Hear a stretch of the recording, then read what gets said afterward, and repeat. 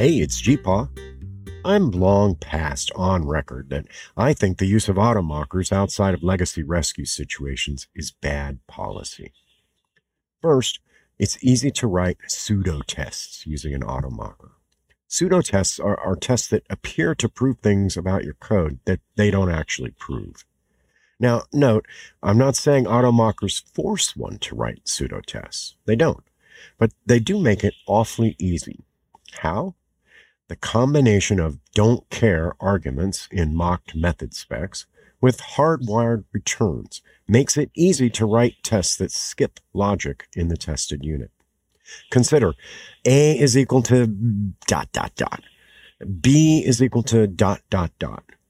Return x.c of A and B, where x.c is automock to take any parameters and return a hardwired value. The only thing our test tests is that those two sets of ... those two lesions, don't throw. That's not usually what we meant to test. Now, again, I point out, we don't have to do it this way. We could set up our mock call to take known values of A and B, or even generic values that it uses to return non-hardwired results. Either way, we're getting somewhere. But you see how easy it is to do this kind of thing. Second, the syntax of automarkers in general is both brilliant and largely impenetrable to people who aren't already quite skilled in parsing the language under test. This is both a difficulty in itself and a contributing factor to that first point. Studying your automarker source code is nearly always taking a master class in the odd corners of your programming language. I greatly admire the ingenuity of automarker authors. It's usually, to be honest, breathtaking craftwork. The thing that makes that work so ingenious is its attempt at absolute generality. Problem is, that's the same thing that makes it so hard to write complex mocking without copy-pasting code you don't understand. But when you handwrite your mocking setups and verifies, rather than copy-pasting them, the tiniest typo will normally spew an error message with 300 words and 19 nested angle brackets. So, you don't. You copy-paste code you don't grok. We all know what happens when we do this. Third, automarkers make it easy to write, possibly pseudo, tests against poorly factored code instead of doing what would most help, which is refactoring it. This is exactly why they're so great in legacy rescue, but it amounts to encouraging us to make new legacy. An automarker is perfectly content to mock 2 methods of a class with 90 methods, for instance. But why do we have a class with 90 public methods? If we have a caller that needs to do 2 things, we'd likely be much better off with a callee that only does 2 things. If you hand-rolled fakes off of interfaces, you'd never make a 90-method interface and hand-fake it.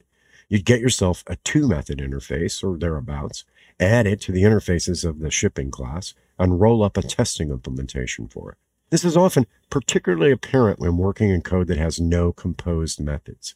You see yourself writing multiple setups against the same auto-mocked object because you factored 2 things together that don't belong together. The deep answer is usually that the method you're testing should have been a straight-line composed method with 0 logic, and the methods you've extracted should be tested separately.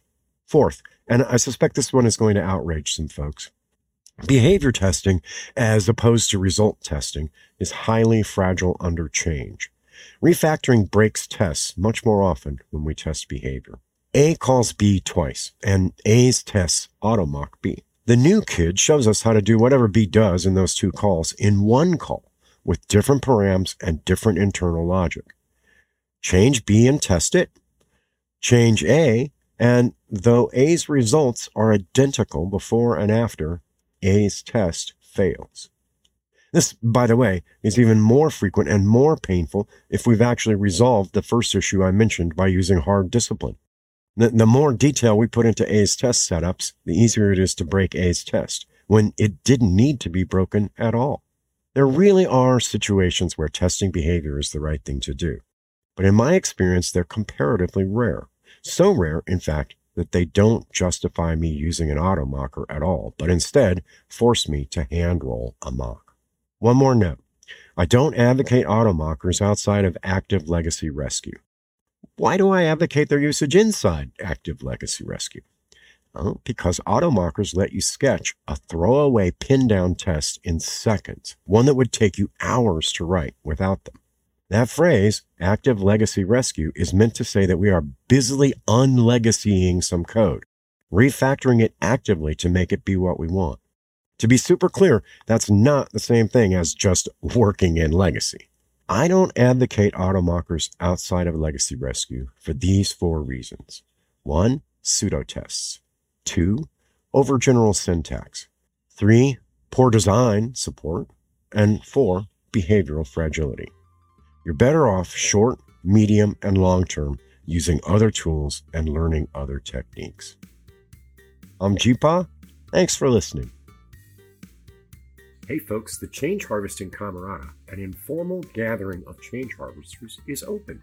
Come to jpahill.org/camerata and check it out. Join today.